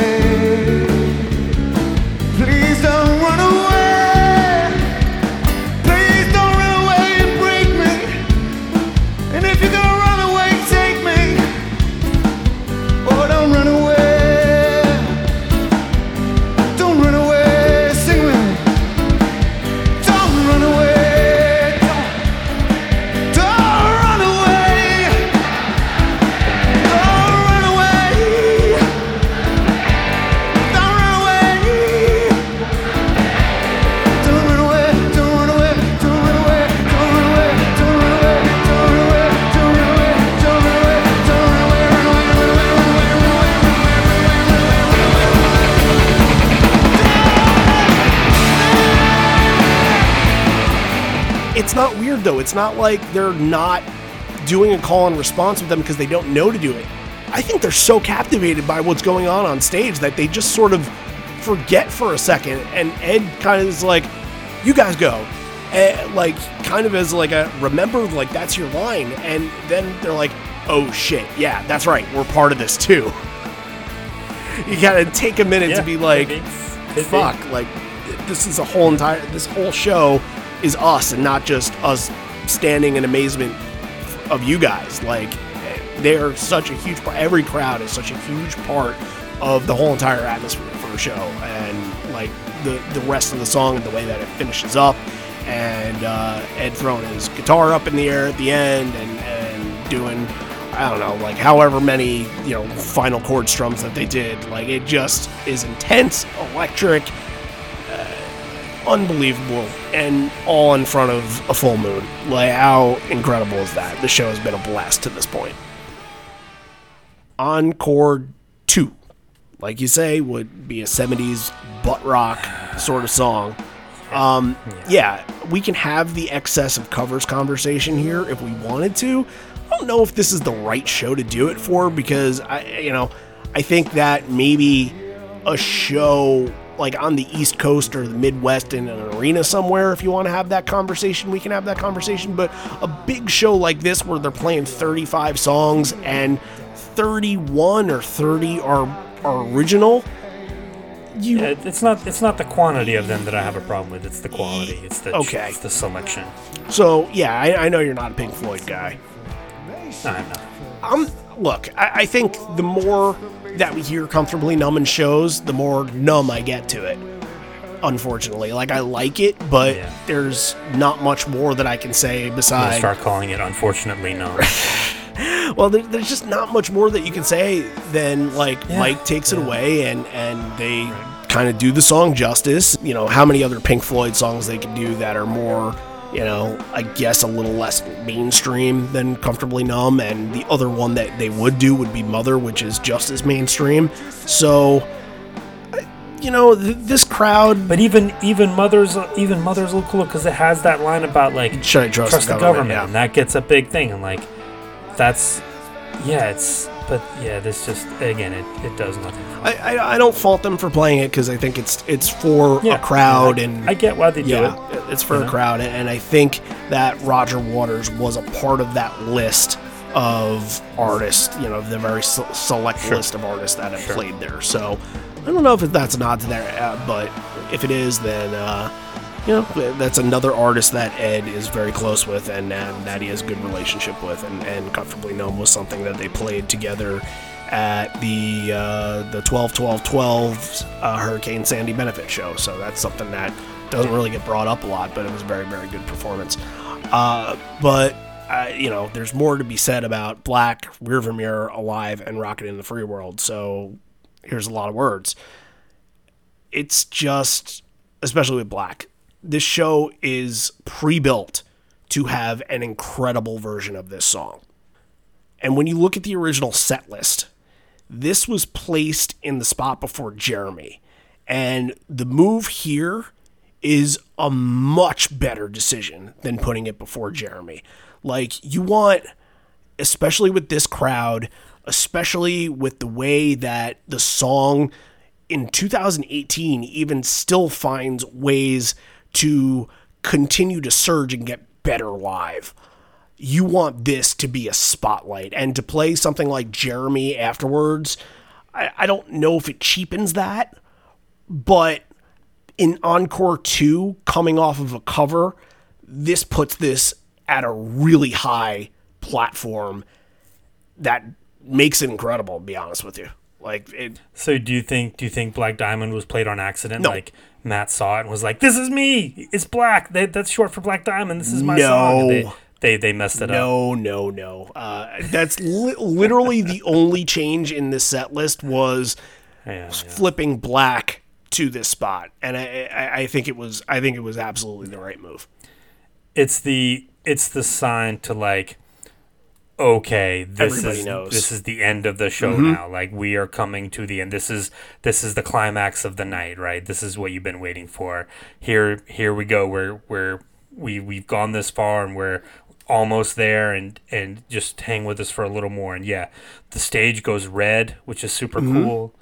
It gets dark. You kind of hear the thing that hit me, and this is a fantastic version of Black. The thing that really struck out to me is because the video is so good, you get to see kind of Ed's relationship with the crowd on this song, and like you see him kind of reaching out to them, and like you see these little moments in the song where he's going for these notes and he's singing. You see the crowd and you see him, and that's really hit me as like the relationship that the fans have with Ed and this song is just one of the most special things about this band. And this just transcends everything else that happened in the night, basically. Yeah, one of the unique things about this performance too is that it doesn't have a lot of the times what you could say with Black is like, wow, that was so emotionally impassioned and like took you to a dark place or took you to a deep place. Like, this just continued the electricity of the arena stadium atmosphere. Like, it didn't have to be, something from like, soul wrenching, something from like deep within the inner darkness of Mike McCready in the solo or within Ed's darkness. This was just one of the best songs they have being played in front of one of the best crowds that they've ever played in front of, and just being able to show it off and do what they do best. Yeah. Like, it didn't have to be emotional. It just had to be Black, and that's exactly what it was. Yeah, there's not a big like crushing "We Belong Together" thing. He actually does a kind of a nice little improv. I want to talk about that.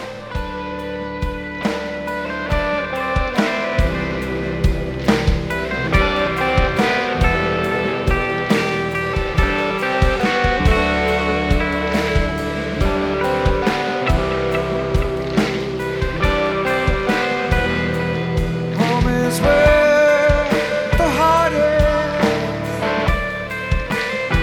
Home is where every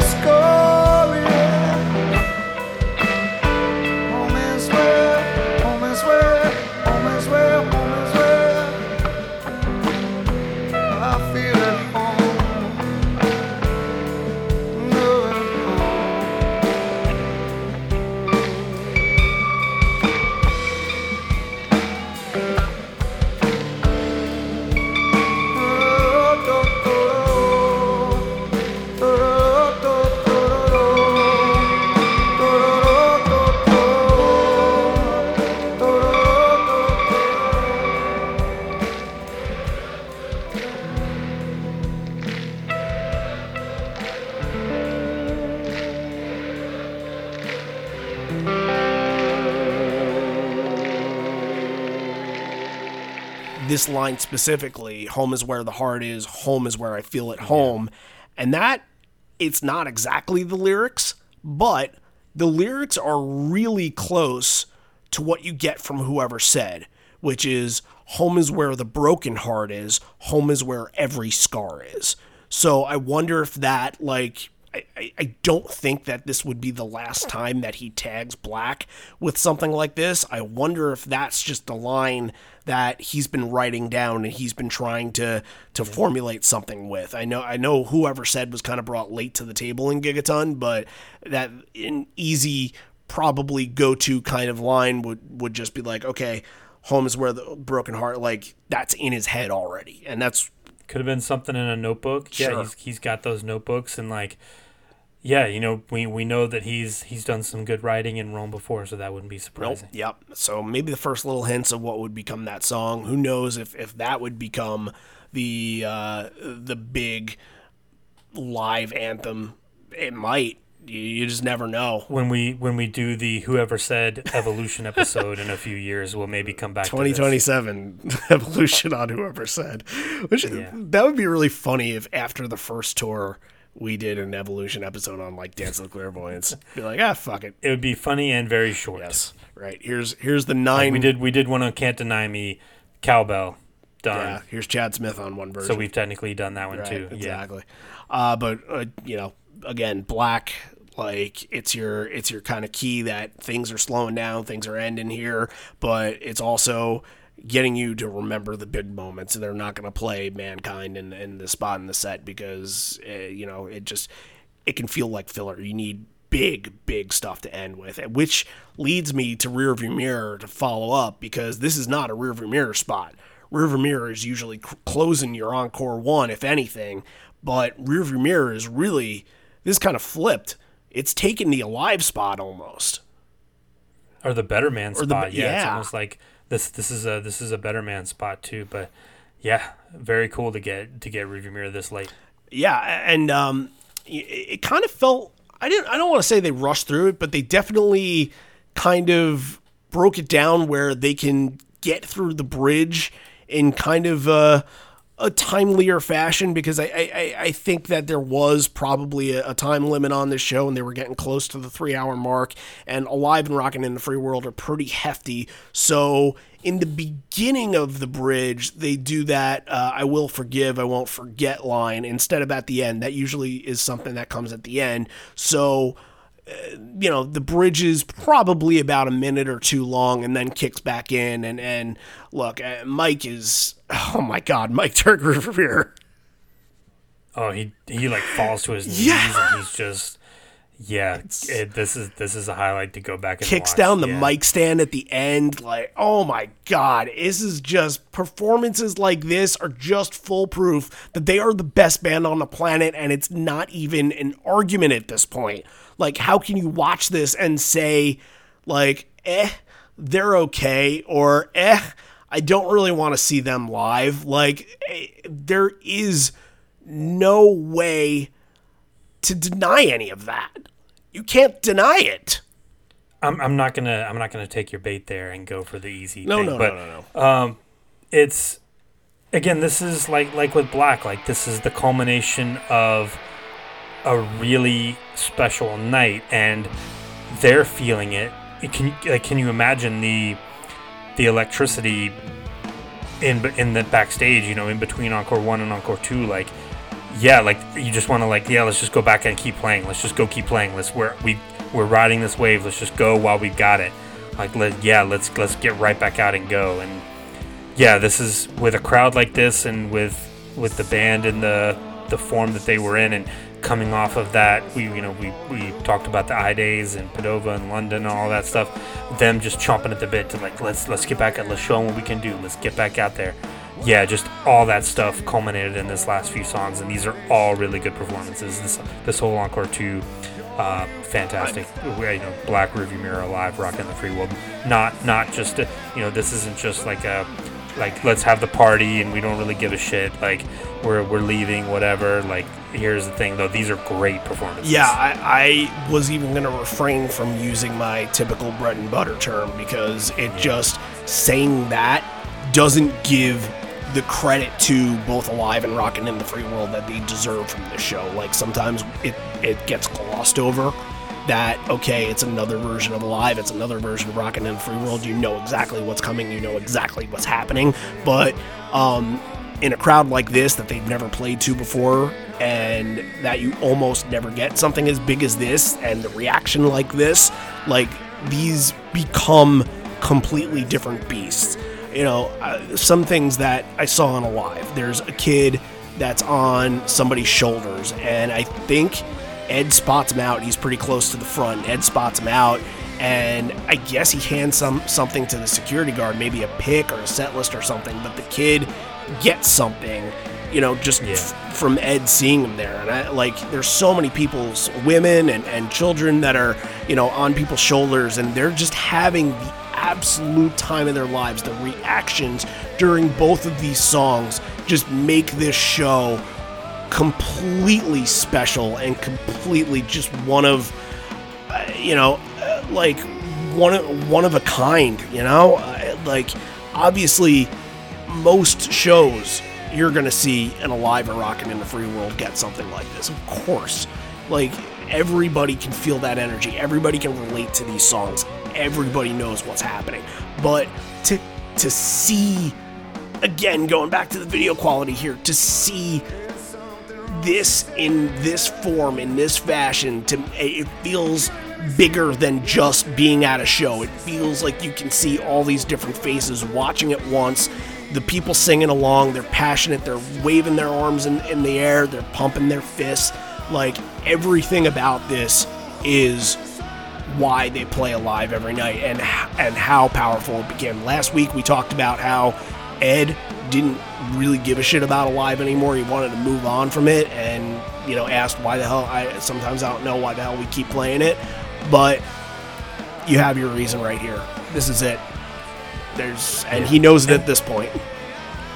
And think about it too, this is the probably close to the 800th time that they played this, because their set list, we don't know where they definitely played it. Right. They've played this song 800 times live, and it still hits like this and still resonates like this. That's amazing. Lost of words from that. 800 is a lot, but if you're playing it 800 times, you know it fucking works. You ain't trying on time 500 and saying, all right, this is the one. No, it's because the 10th time worked, and it's because the first time worked, and then the 10th time worked, and then the 100th time worked, and then the 500th time worked, and it kept working and working and working, and it keeps getting better and better and better, and this version of Alive just makes you feel just that. Like, you know, just seeing all the people, again, going back to, you know, the idea of, like, do I miss concerts right now? Right. Like, everybody, the crowd in unison doing the whole thing. Like, yeah, it's some electricity in that building. This is why people call each other family in this community, because the way that everybody's celebrating together, you just, like, that's not a part of everybody's everyday life, but that's something that, as fans, we're always aspiring to achieve something like that. And to be around all those people that feel the same way that you do, that just wait entire year for just to go to one show or to go to an entire tour and to get these moments, like, that's why people consider this a family. I'm not going to use the J word because I just won't do it, but that's why people consider this a family, and that's why people, with the connection of this band, have met the best friends that they could ever meet in their life, have met spouses, have met, you know, countless other people, just even people just that you recognize on the road. Sometimes you just be like, hey, I remember you from that show, and I remember having a beer with you here.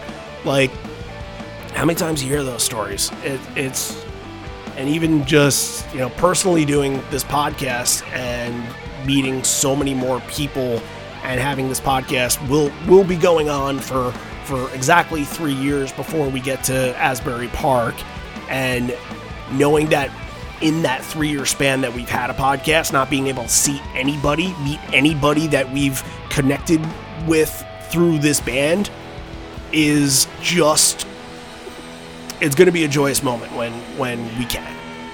Let's just put it that way. And it'll feel like, use that family terminology, it'll feel like we're all together, especially after what happened in the last year and a half. It'll feel like we're all in this together and we're all back to being normal, back to having something good. Rockin' in the Free World is closing out your night. House lights are up. Ed is holding on to a pride flag that says "Fuck Trump, Love Life," throwing tambourines into the crowd. Ed thanks the Italians and Roma, having them on this beautiful day. I believe he changes the lyrics to green, red, and white, or red, white, and green. Obviously the Italian flag, but I mean, more like that part, the Italian, thanking everybody. That's in the middle of the song, and he's mentioning the full moon. Saying it's the spotlight to make our dreams come true. I want those dreams for everyone. How beautiful of a line that was that, just to get that scenery and to get that close-up of the moon and how beautiful that was. Yeah, special moment, absolutely, and great way to end the show. Stone's fantastic.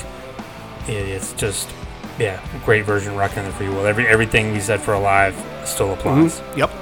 Million points of light for the immigrant man. Bring them home any way they can. There's even a little bit of a pick going on. That's how you know things have just, they haven't got it out of control, but they've there's a lot of joy. There's a lot of joy in Mudville, literally, because I think Mud was being kicked from the ground. But there's so many cherishable moments from this show, and since we're at the end, I guess it is time to pick 3 of them. Before we do, though, the band, not something that they usually do, and that's how you know that this is bigger than other shows. Ed comes out to the front. He says, "I'm going to remember this. I'll remember everyone under this full moon." And with the full band, everybody, with a big banner, they got a big banner from the crowd and draped it over the entire band. They do the full bow. And they don't do that at every show. Usually it's just a bye, see you next time. But this was a thank you. Thank you for everything.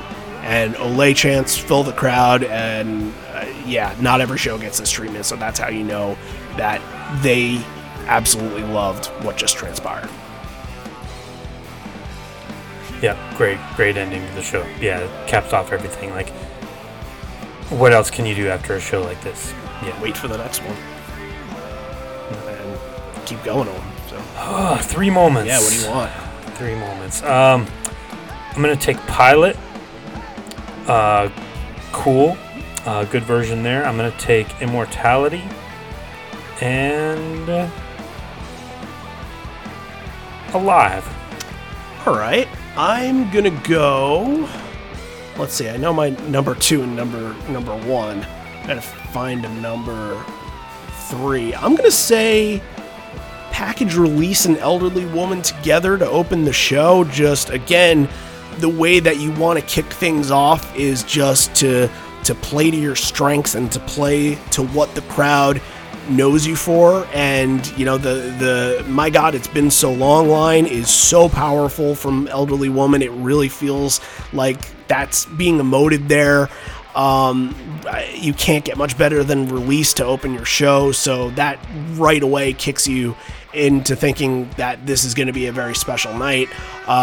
Because you're in Roma, you have to pick MFC Untitled for this, and the story beforehand, it's part of their history. It's, maybe not an extremely important part of their history, but I consider all of their history to be important, and I love when it's brought out during the show. I love when he's able to tell the stories, and this was perfect for that.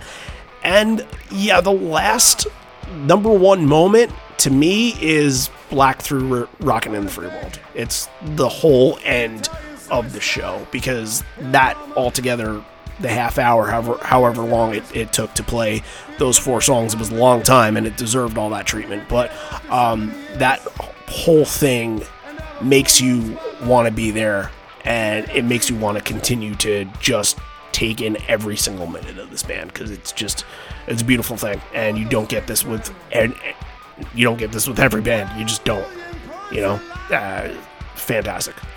Not much more I can say, but look, we've been speaking so well of it and anticipating some good grades here, but let's do it. Let's rank it. Yeah, I'm gonna give this one 9.5. I think it's close. Okay. But for 2018, it probably does deserve the one of the best shows of this year. Probably the best show of this European tour for sure. So that's where I'm at, 9.5. Yeah, oh boy. I'm gonna say that it does deserve it. I'm gonna go. Does deserve what? Don't pull punches here. You got to come around. Well, and say it. give me the time to build the drama. I think it does deserve the 10. And maybe going into this show, I didn't really think that, but I think I've convinced myself with some of my arguments here. Big moments deserve to be enshrined in history for a long time. There is a Sirius XM poll that's going out and asking people what shows should be part of the top 30 of all time. There aren't a lot of late era stuff, and if it is late era stuff, it's mostly like a Moline or a Greenville or a Fenway or a Wrigley. This is one. This is one on that list, and I feel like if it's on that list, like, it's gonna be pretty close to a 10, if not a flat out 10. And yeah, I was probably at about a 9.5, and I crossed the border going into the episode. So yeah, I'm totally cool with giving it a 10. Fine with me. Okay. Sure. Hey, look, I'm not going to be able to rate anything for the next month or so I might as well go out on a high point, I guess. Like, you're gonna be the Lisa Simpson at home, like, grade me. I need to rate something. And no, take your break. Take your break. Well, you deserve it. You earned it. So thanks. Don't think about the show. We'll be fine. Come back when you come back. The show. The show is part of me. The show must go on. Like, I'll think about the show. No, I look. I can't help it. Like, this is a project that we've really been very dedicated to for almost 3 years now. And although I will be having a human child, this is also somewhat of a part of our family too, that this kind of goes hand in hand. But like, I'm taking a whole month off to figure out what this whole life is like to be a dad, and gonna figure out how to change diapers, and gonna figure out how to swaddle and give baths and things like that. So more important things need me right now. But John, you are more than fully capable of steering this ship, and I trust you to do it and bring on these fantastic other podcasters and people that we have connected with through the community that are just going to pave the way with you. So keep going with that. And look, I'll have the very rare opportunity to be a listener of this show. So maybe I'll send an email to liveonfourlegspodcast@gmail.com. The number 4. Maybe we'll read it on the air. No, it's gonna be. We're gonna have some fun. It's gonna be a little different, obviously, without you. It's not gonna have the same feel to it, but it's gonna be a good time. I think we're gonna have. Would you like to tell everybody what who you're gonna bring on next week? What you're gonna do? Sure. This is part of the job now, John. That's right. We're gonna be continuing the Seattle series, which we've been doing all year. And we're going to go back to 1998, and we're going to be joined. I'm going to be joined by Brandon from the Better Band podcast. And so, yeah, Brandon went to a couple of shows on this tour. I saw them for the first time about 6 weeks after that show. So we're going to go back in the old time machine back to 1998 and talk about that. It's going to be fun. Feel bad missing a Yield Era show because last year I missed a Yield Era show at one point, and I was like kicking myself for it. And that just means we There's plenty more we got to get to. Yeah, like even this year, we're going to get to a lot more. We only did one this year so far, and I think we planned on doing like 3 by this point. But you guys will kill it, and I'll listen to the episode. I'll just enjoy it as a fan for once. But thanks to everybody for listening in. Again, head over to Patreon if you want to contribute to the show. If you want to subscribe to the show, please. That helps us out. That makes us more visible to people on Apple, Spotify, SoundCloud, Stitcher. I can go on and on and on for days. Even YouTube. We don't even mention YouTube, but I upload to YouTube every week. How about that? But yeah, all those things are great, and it helps the show and just continues to push us forward and make us want to do more. And look, if you even leave a comment, if you rate us 5 stars, we'll shout you out on the show. We're not afraid to do that, and we thank you guys for wanting to continue to listen in every week, because we know this is a long show. We're almost on 2 hours here. We know this takes up a large part of your day, but hopefully you're enjoying the large part of your day that this is taking up. It's summertime. This may be the end. We're here, but not for much longer. And although we may be parting ways, we miss you already. Miss you always. I'm on paternity leave. I'm going to go enjoy having a child. John. Stoccazo. That could work too. All right. Thanks, everyone. I'll see you in August. John will see you next week.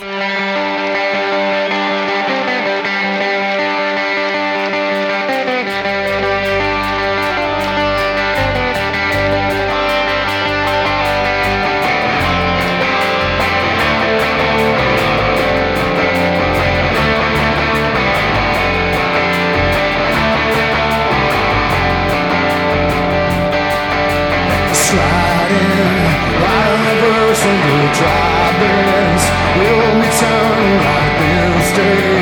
All the sunset's right.